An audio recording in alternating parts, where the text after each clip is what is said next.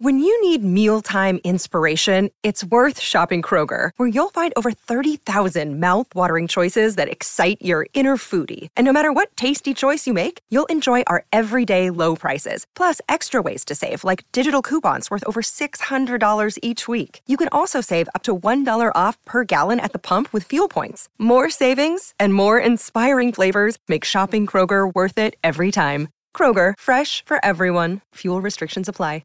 Another day is here, and you're ready for it. What to wear? Check. Breakfast, lunch, and dinner? Check.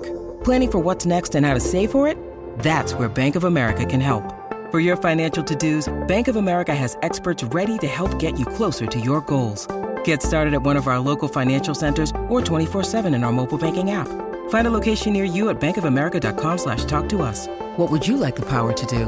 Mobile banking requires downloading the app and is only available for select devices. Message and data rates may apply. Bank of America N.A., member FDIC. Hello, everybody. This is Marshall Poe. I'm the editor of the New Books Network. NBN listeners like to read books and buy them. So we thought we'd tell you that right now, our friends at Princeton University Press are having a remarkable site-wide sale. You can get 50% off books, including ebooks and audiobooks, with the code 50, F-I-F-T-Y, at checkout until May 31. You can save some real money on Princeton University Press books. I encourage you to go there and check it out. Welcome to the New Books Network.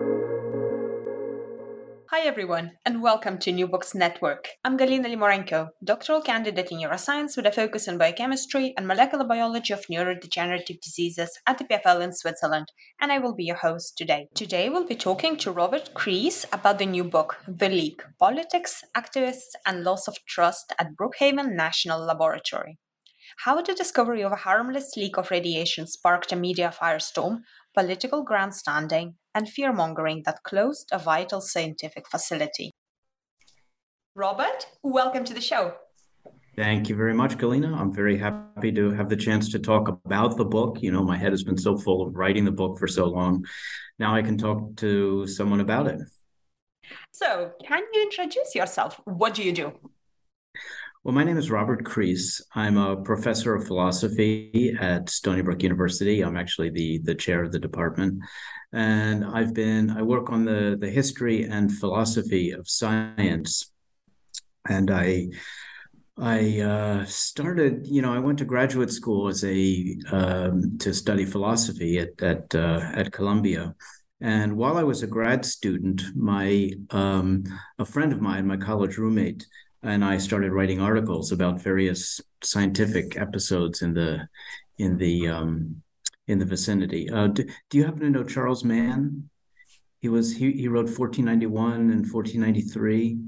He's a pretty well-known author right now, but he and I started, as I said, he was my college roommate. He and I started writing about scientific facilities. And when I became a philosopher at Stony Brook, I began to see that the things that philosophers of science were studying about science really had little to do with how it was actually practiced. That is, philosophers of science studied things like, logical things, relation between theory and evidence, the development of theories, and so forth. But what it was like for scientists to work in a social environment was something that they very rarely wrote about. So that's something I became interested in. And I also began writing the history of Brookhaven National Laboratory. Maybe we'll get to more of the history, but it was founded in 1947, right after World War II. And I wrote a book about the history of its first 25 years. And just at the tail end of it, this episode happened that is what I wrote about in The Leak. And it was just an amazing episode for me. In fact, I couldn't quite believe what was happening. And at the time, I was thinking of writing about it, but I thought that nobody would believe what was happening. And so I didn't write about it for 25 years. And suddenly it becomes, what happened has become very current. And in your career, have you ever been tempted to become a scientist yourself? Not really. I just have so much fun writing about it. I mean, I guess, philosophers like to stick their nose into other people's business and, find out about other fields and so forth, and learn how they work and compare and contrast them. And I like doing that. So, so no, I'm not tempted to become a scientist. I just want to study it. And in your career journey, did you have mentors that really inspired and supported you? There were a few. I mean, there was a philosopher. There were some philosophers who did philosophy of science, and but of the sort that I'm interested in, but not quite. But no, I thought I was really doing in focusing on how science really works in a social environment. I was pretty much, I think, doing something original. And as a mentor yourself, what would you say to our student listeners and perhaps philosophers who are considering studying philosophy of science? I'd say try to write about it. Try to write short articles about what you see, because those will teach you how to study, how to do research, how to talk to people, and so forth. I mean, I've been writing a column for a physics magazine for almost 23 years now. It's called Critical Point, and it's about historical and philosophical and sociological dimensions of sometimes artistic dimensions of physics. And I have a limit. It's 950 words. And the editor goes over it. And every time I use jargon, he says, nope, you got to cut that, rewrite it.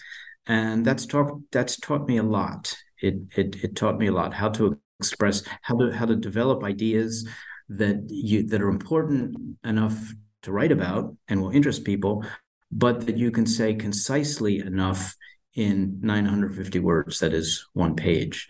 So I get my advice is, want to write about anything? Well, practice. So your latest book that you wrote together with your co-author, Peter Bond, is The Leak, Politics, Activists, and Loss of Trust at Brookhaven National Laboratory.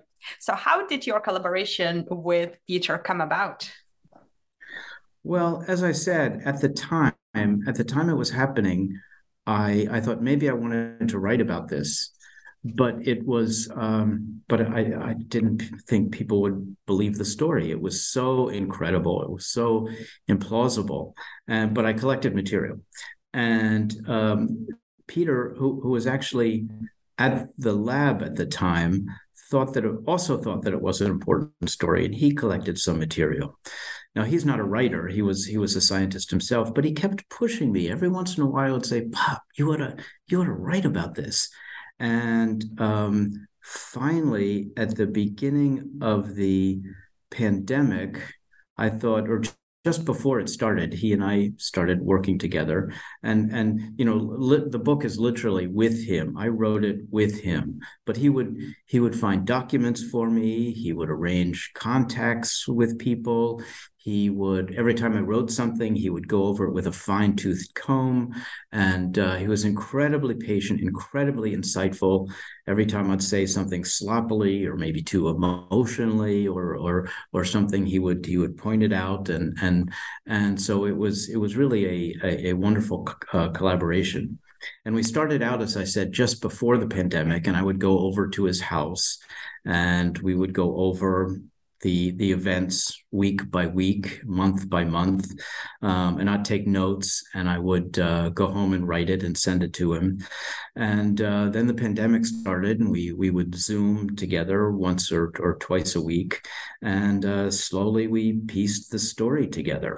Okay, so let's jump right in. And can we start with sort of general profile of the decade and a year of 1997? So what was happening in the world? In the 1990s, well, there was an increased. What sort of thing do you mean? You mean general events or scientific events? What's where's what are you getting at? So put us in that decade? Because nowadays, for example, going through pandemic, world has changed. So we don't really know what kind of things were happening. So were there smartphones? Was there communication globally or? That's interesting. No, there weren't. That it was kind of a different environment. This was before social media, so information circulated through newspapers, headlines for newspapers. If people found something, and this was important for the story. If people knew about the lab, it was mostly through headlines. Not even the story, perhaps, but Brookhaven was building a. Let me talk just a little bit about Brookhaven before I answer that. Brookhaven, as I said, was founded in 1947, one of the first national laboratories. And the reason national laboratories were built was to build instruments that were too big a scale for individual universities or industries to afford. And most of them were such as, in particular, reactors and accelerators. These were, individual universities, science departments couldn't afford them. So Brookhaven then built several generations of these instruments of reactors and accelerators. And I should say, when they by reactors, I mean research reactors, because it's very important to distinguish between two kinds of reactors. One is power reactors that are designed to produce electricity, and those are huge. And then there's research reactors, which are comparatively which are much smaller, and they're designed to do scientific research. And it's really you need to understand the difference, because in power reactors produce two things: neutrons and heat. And in power reactors, you keep the heat and turn it into energy, and you throw away the neutrons. In research reactors, you throw away the heat and use the neutrons for research. Neutrons are used for studying, structures of materials, and this was important in the day because superconductivity had just been discovered, and you needed neutrons to understand the material structure. They use it for imaging, biological imaging. They use it for making cancer diagnoses and cures, and for producing medical isotopes for health reasons. And so that's what the second generation of research reactors at Brookhaven. The second generation reactor was called the high flux beam reactor that produced a lot of neutrons. Completed 1965, and it ran safely for over 30 years. It did a lot of very valuable scientific research. But to get to the 1990s, as you said, by that time, there were increasing concerns about reactors. I mean, reactors are symbolically very loaded. They're the sign of at the time they were the sign of the future. They were symbolic of the future and of scientific progress, but increasingly they also became associated with fear. They became, magnets for fear, especially after certain episodes like 3 Mile Island, 1979, Chernobyl, 1986. So there was elevated concerns about the safety of nuclear reactors. Now, again, these were about not research reactors, but about power reactors. But it was easy to transfer the fear from one to the other. So you asked about what else was different about the 90s. Well, there was, as I said, no social media. You learn from headlines. A number of other things are you thinking of anything in particular? No, that actually completely answers my question, because many of our listeners are going to be a little bit younger, so they would not really understand what kind of decade we're talking about. So with the Brookhaven National Laboratory, who worked there? What kind of people were there? Were there physicists, contractors, or can you go there with your own project? Oh, that is an interesting question because that's an important part of Brookhaven. Brookhaven, as a national laboratory, it was built to study all kinds of basic research. That is not a military laboratory. It was for basic research. And so there was there were physicists who were studying at the time. They were building a machine to study the early universe, and quark gluon plasma, and the universe as it was just a few seconds after the Big Bang. There were chemists. There was a huge medical and biological program to develop imaging methods. The first PET scanner had been built early on at Brookhaven, and Brookhaven had pioneered the use of a lot of medical imaging isotopes. There was an engineering department. There was, as I said, there was a medical department. So it was basic research that people from all over, universities from all over the country and all over the world would use. So again, not military. It was open to scientific researchers from everywhere. Okay, so do we need to know anything else from the background before we come to the main event that is the title of your book, The Leak? Don't think so. It's what happens next is what the book is all about. Yep, that's the juiciest part. Okay, so what happened? What do you refer to? What is the leak? Well, it's the book is about how a non-hazardous leak led to the closure of a major scientific facility, that is the high flux beam reactor, and nearly of the laboratory itself. So non-hazardous leak dropped into this highly sensitive, hypercharged environment, and it closed the reactor and nearly the lab itself. And it's an early case of science denial. I mean, it was the canary in the coal mine, you might say, for a lot of what we see around us. Conspiracy theories, science denial, politicians believing celebrities becoming politicians, and people evaluating whether scientific results are true or not based upon the political implications, only the political implications, and so on.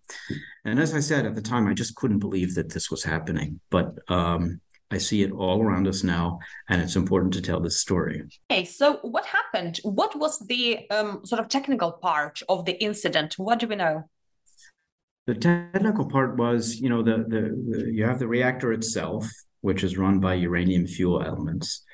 And when the uranium fuel elements are spent, when they're, used up, you take them and you put them in a nearby pool of water. And that's called a spent fuel, let's call it the spent fuel vessel. And when in the spent fuel vessel, because they are these fuel elements are radioactive, they turn some of the water into tritium, tritium is an isotope of hydrogen, which is radioactive, but it's very lightly radioactive, meaning the radioactivity can be stopped by a single piece of paper. And it has a half-life of 12.3 years, meaning that it gradually decays and eventually vanishes. And it's, a relatively innocuous kind of radioactivity. It's used in self-eliminating exit signs, for instance. I mean, the exit signs, these were put in a lot of federal buildings right after the World Trade Center bombing. The self-eliminating exit signs, they're geophysicists, hydrogeologists put tritium in the ground to monitor ground flow. They're used in self-eliminating watches and so forth. So it's used a lot, but it was the material in this spent fuel vessel. And the leak was that the spent fuel vessel began to leak tritium, and that this was discovered at the end of 1996. and it was announced at the beginning of 1997 after the readings were confirmed. And it was that announcement that created the firestorm that the book is all about. Now, I should say, let me say that the lab was not entirely innocent. They should have discovered this leak beforehand. It had been leaking for 12 years. So that's a big element in the loss of trust at the lab. If the scientists could not, said that it wasn't leaking, and then they discover a leak, if they're mistaken about that, what else could they be mistaken about? So, but it was that the book is about, the technical aspect is about that leak, the leak of tritium and its discovery. Yeah, because tritium is the same as heavy water. We can call it heavy water, isn't it? And we've got plenty of deposits around. So from technical point of view, we already knew that this is quite, not maybe innocuous, but not hazardous. Well, not quite heavy water. I mean, heavy water, ordinary hydrogen has one proton in the nucleus. Heavy water has a proton and a neutron, and it's not radioactive. And it's used in reactors to heavy water is used to moderate or slow down the neutrons. Tritium is with a proton and two neutrons in the nucleus. So it's if you take ordinary hydrogen, you add one neutron, that's heavy water, not radioactive. Two neutrons, it's tritium, and it does it is this soft, it's called a soft beta emitter, meaning it's the soft form of radiation. But as hydrogen, it combines with water, so it acts in the ground just like water. You put it in the water, and it moves with the water, it combines with the water, that sort of thing. So it's a second isotope, well, third actually, beside the original hydrogen. So hydrogen, deuterium, which makes heavy water, and tritium. Aha, gotcha. So then let's turn to the reactions. So we can have different levels as well where people reacted at. So starting with maybe scientists and technicians, and what was going on in the field, how did they react to it? Well, again, that's interesting. And one of the interesting things about the book that I was quite enthralled to find was to see was that the different reactions from different groups of people. The scientific community sort of said, basically ho hum, tritium isn't dangerous. The leak was not getting into drinking water, either at the lab or beyond the borders of the lab. It was gonna decay. You could it was above the drinking water standards, but those were so low that it was safe to drink. So the scientific community thought, big deal. We'll stop the leak, and that'll be fine. The environmental scientists at the lab said, wait a minute, how come we didn't spot the leak for a dozen years? And so they were concerned about how this reactor that had been designed so safely could, how come there could be this like literal hole in the plans? Mm. The politicians politicians was another group. There was, the political climate at the around the lab. We're talking about Long Island and the easternmost tip of Long Island, called Suffolk County, and the local senator and congressman were going to be facing tough re-election campaigns.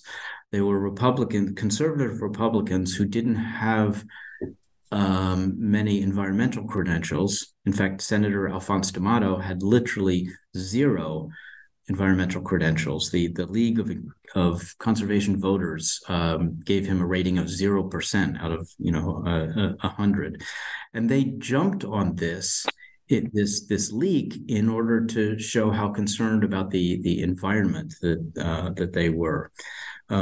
So the reaction from politicians was that they attacked the lab for having missed this leak for so long. The local anti-nuclear activists Also, this riveted their attention because it was a leak. It wasn't technically a leak from the reactor; it was a leak from the spent fuel pool. But nevertheless, they were the local anti-nuclear activists seized upon it as a possible reason to shut the reactor. And then the media, of course, loved it because the media could compare it to Chernobyl, or illegitimately, but they could compare it to Chernobyl or 3 Mile Island. They could run, the local tabloids could run pictures of skeletons and atomic explosions and so forth. So you had, meanwhile, the Department of Energy, who owned the laboratory, was concerned because the Department of Energy ran many scientific facilities throughout the country. And every time there was a problem at one of them, they feared for their reputation. So you have all these groups, and even in the local community, you have some people who live near the lab and who dialogue with the lab, and you have other people who were afraid of the laboratory. And you have all these groups with different kinds of attitudes towards what was happening. And here you drop in this announcement of this leak, and it created this maelstrom. So what was the immediate aftermath for the laboratory? Was it shut? Well, no, it was a long, drawn out, again, I keep saying this, but it's true. It's that there's an unfolding story, which my book, The Leak, is about. In the first few, so the leak is announced mid-January. Politicians immediately jump on it and begin to attack the laboratory for, its supposed laxness and endangering of the community. The laboratory, meanwhile, sets out to figure out what's causing the leak. Then, at the beginning of May, the Department of Energy fires the contractor, the manager of the laboratory, called Associated Universities Incorporated. This is a group that's designed to run the laboratory sort of like a university environment.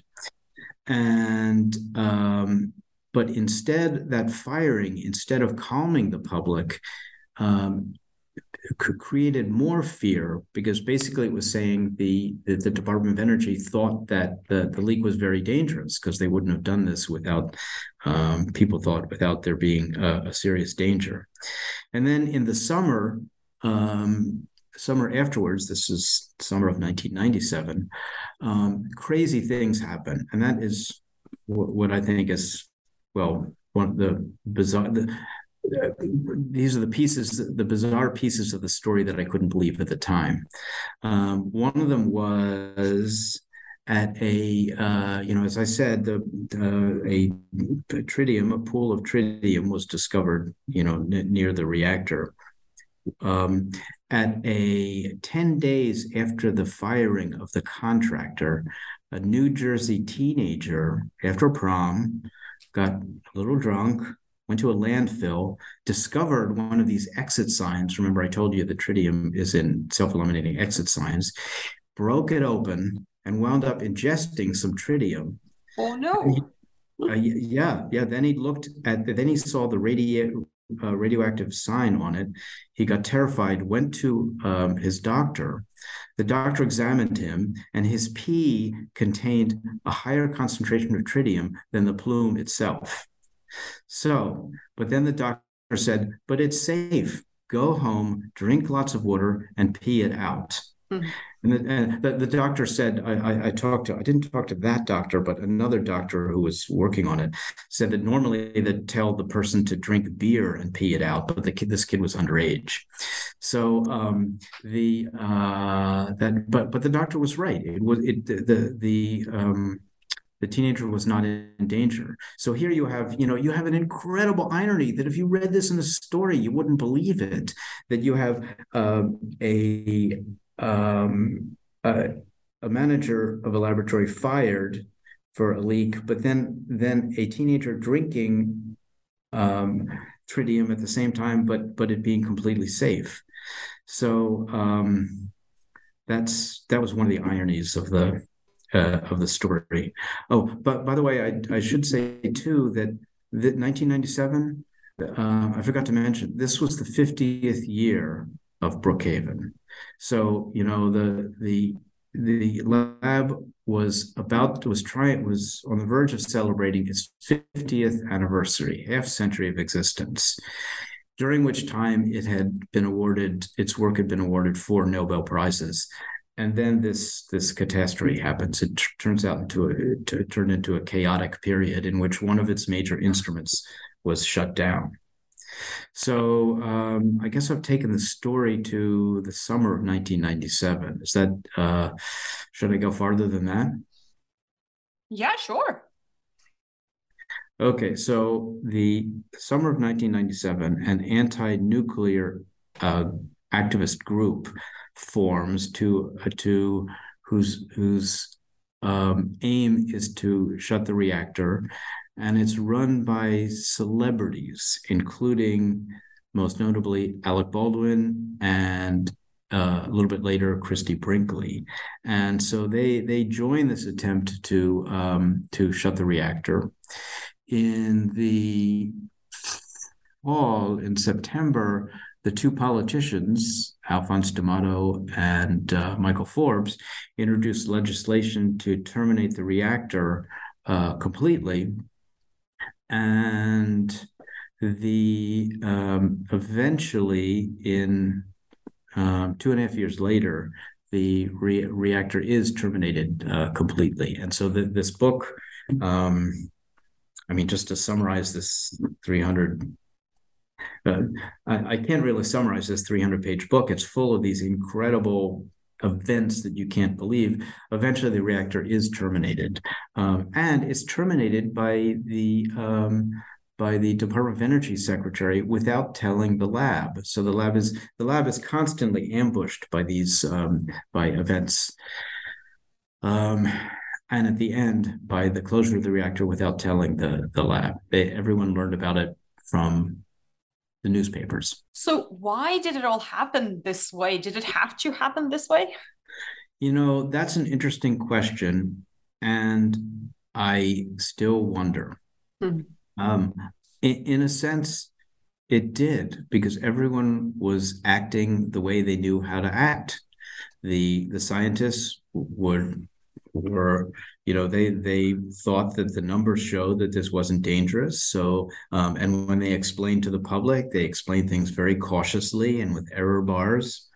The activists said things very dramatically and set up, very colorful protests, made for TV protests that with dressed up as mushroom clouds and so on.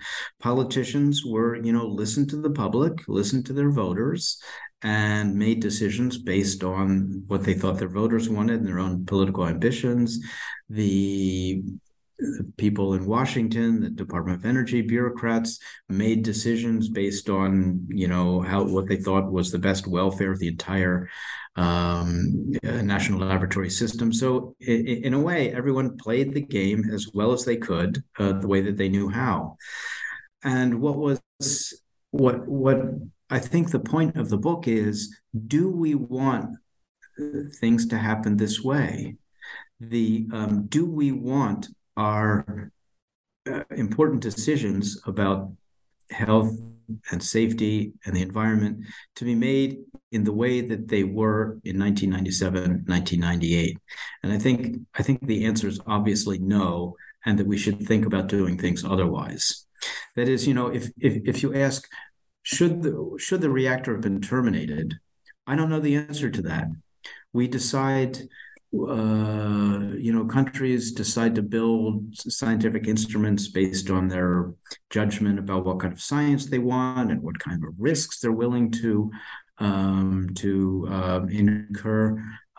So I can't really judge as to whether it was a wise decision to close the reactor.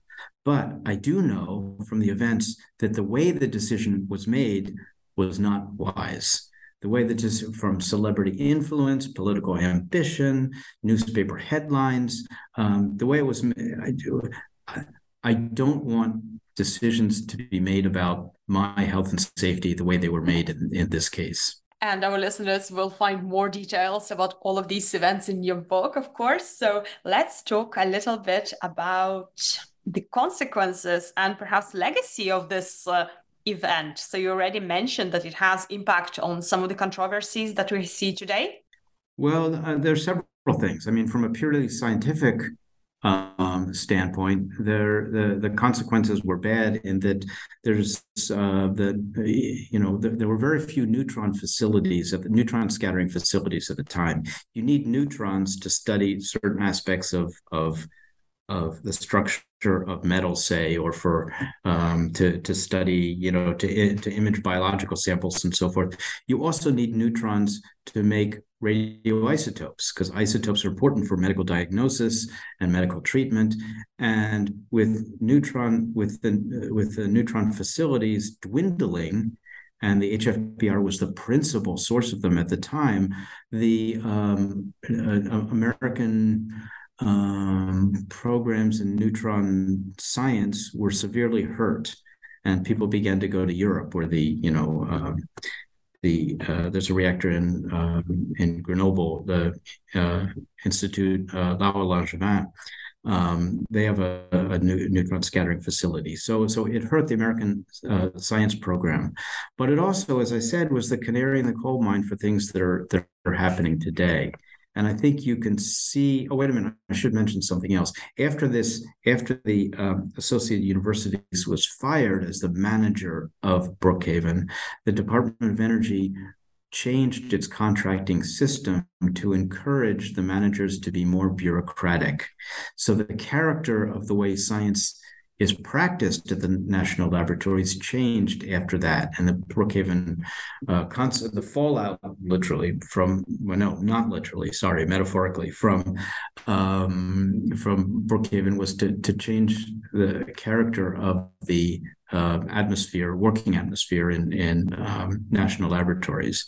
But then, as I said, the main thing that fascinated me from the beginning was that this was the canary in the coal mine for a lot of the episodes of science denial from global anti-global warming people to anti-vaxxers and so forth.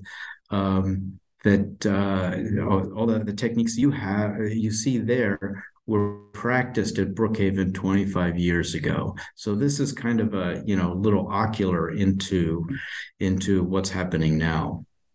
So was it a matter of lack of communication that, for example, today we can have everything in our smartphones right away, if something's happening?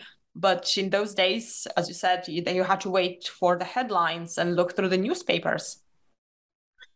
Well, if you turn the book over and look at the back, there's a quote from the president of the U.S. National Academy of Sciences, Marcia McNutt, who says, if you think that the successful spread of misinformation is due to social media, think again. Because basically this is what happened then. If you looked at headlines served just as well in those days, if you learned about what was happening at the lab just from headlines, you had no reason not to think that the laboratory was dangerous. I mean, I ran into somebody who actually has read the book, who I didn't know.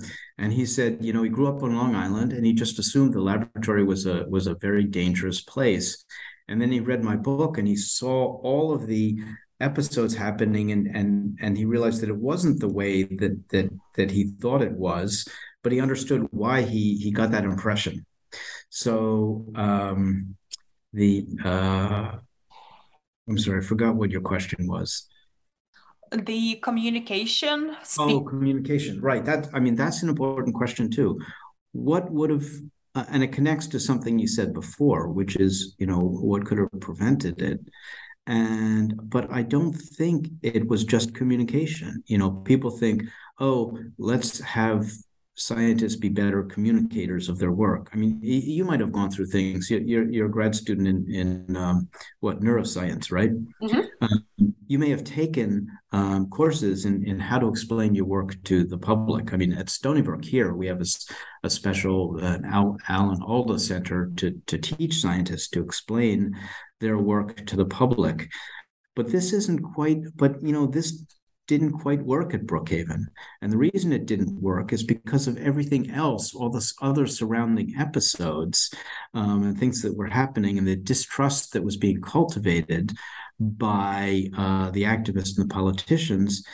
A good science communicator, they would have been tarred. People would have said, "Oh, but you're from the laboratory. What you said is false."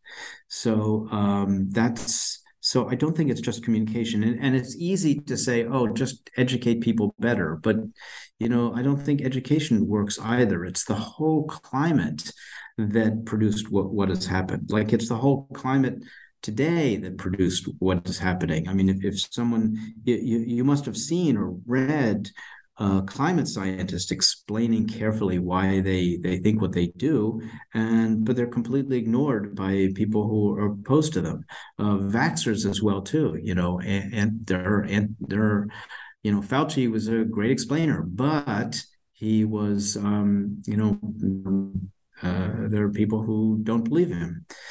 So, one more element that I should mention, I forgot to mention, was that one of the bad things that happens when you have conspiracy theories floating around, major conspiracy theories, is that you have to undermine the authority. You have to undermine trust in reputable institutions whose aim is to protect you.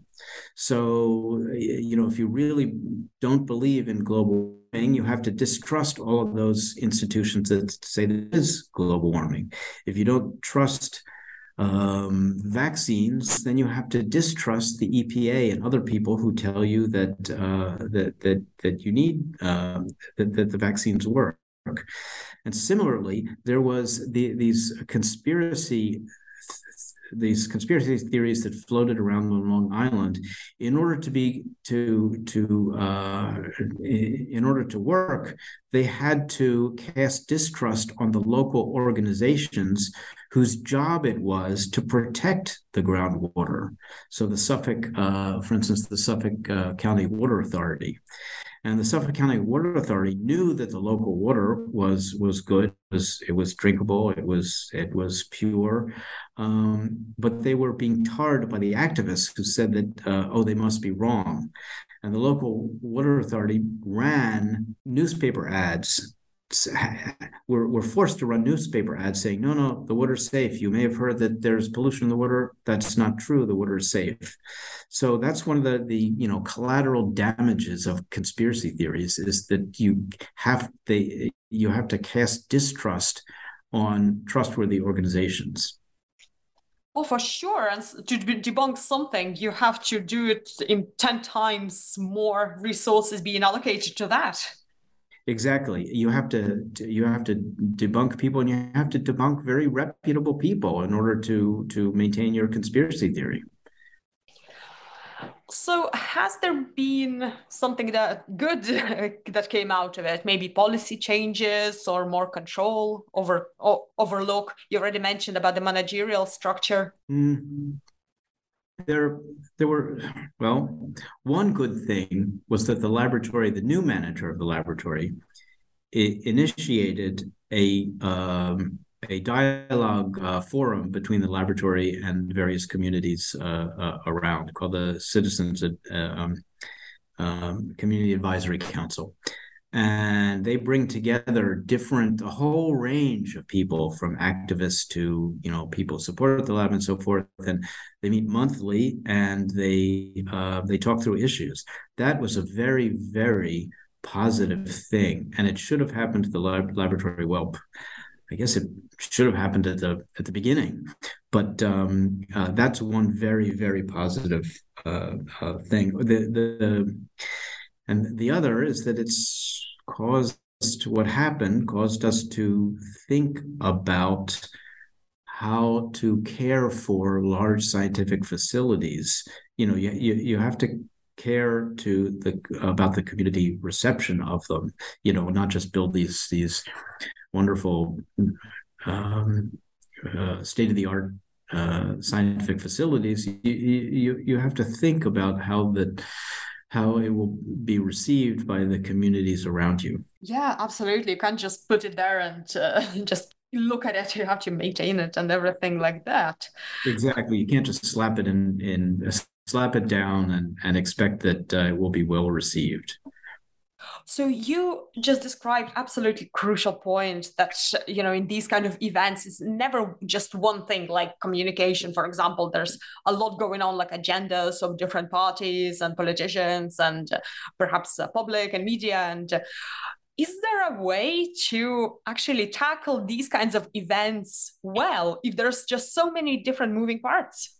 That's a very interesting question. And in a way, that's the book. That's the point that the book points towards. I mean, at the end of the book, well, all throughout the research, I would ask people, what went wrong? How could we do this better? And maybe I asked, 24 people, and Galina, I got 24 different answers. And I put them, many of them, at the end of the book. So one person said, look, you can't, if you're doing nuclear research, you can't fly below the radar. You have to explain to the public what you're doing and the risks. Because then if there's a blip, if you have an accident, then you don't have any capital in order to be able to address what's happening. Another person said trusting relationships. Martha Krebs, who was in the Department of Energy at the time, said the key was trusting relationships. So if you don't have trusting relationships, then it's not going to happen. Another person, Ernie Moniz, who was also in the Department of Energy, said politicians.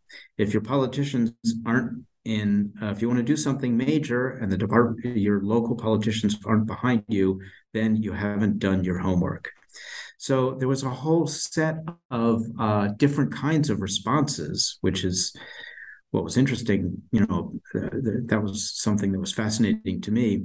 But, in a way, the most interesting comment was by the person who took over directing the laboratory at the end, called John Marburger. And he said, it's what happened at Brookhaven was sort of like a catastrophe in the engineering sense of the word, and which is that a catastrophe in that sense is when you have a machine that's running, a complex machine, but it grows out of sync with the environment, so that all it takes is one tiny thing to go wrong, and the whole machine stops or breaks down. And so it's like a relationship. If you might have had friends who go, oh, we broke up because that person, they forgot to mail a letter. Well, what? Why was it? Does the letter bring the relationship to a halt? And in fact, it's not just the letter; it's the whole, relationship itself. Well, in Brookhaven, it was the relationship between the lab and the environment, where it had grown out of sync, and all it took was one thing: this leak, this non-hazardous leak, which leads to this huge breakdown. So the answer to your question, I know it's you're not going to be unhappy with this response, but there's no single tweak that you can give. There's no single thing that you can point to.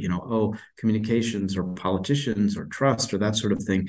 It's you have to pay attention to the whole connection between the facility and the environment, and that I think is the lesson of the book.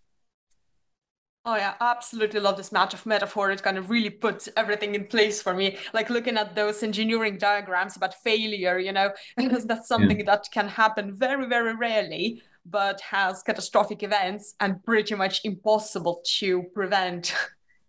Yeah. So what discoveries in your research for the book, The Leak, surprised you the most? What surprised me the most was that there were parts that were funny.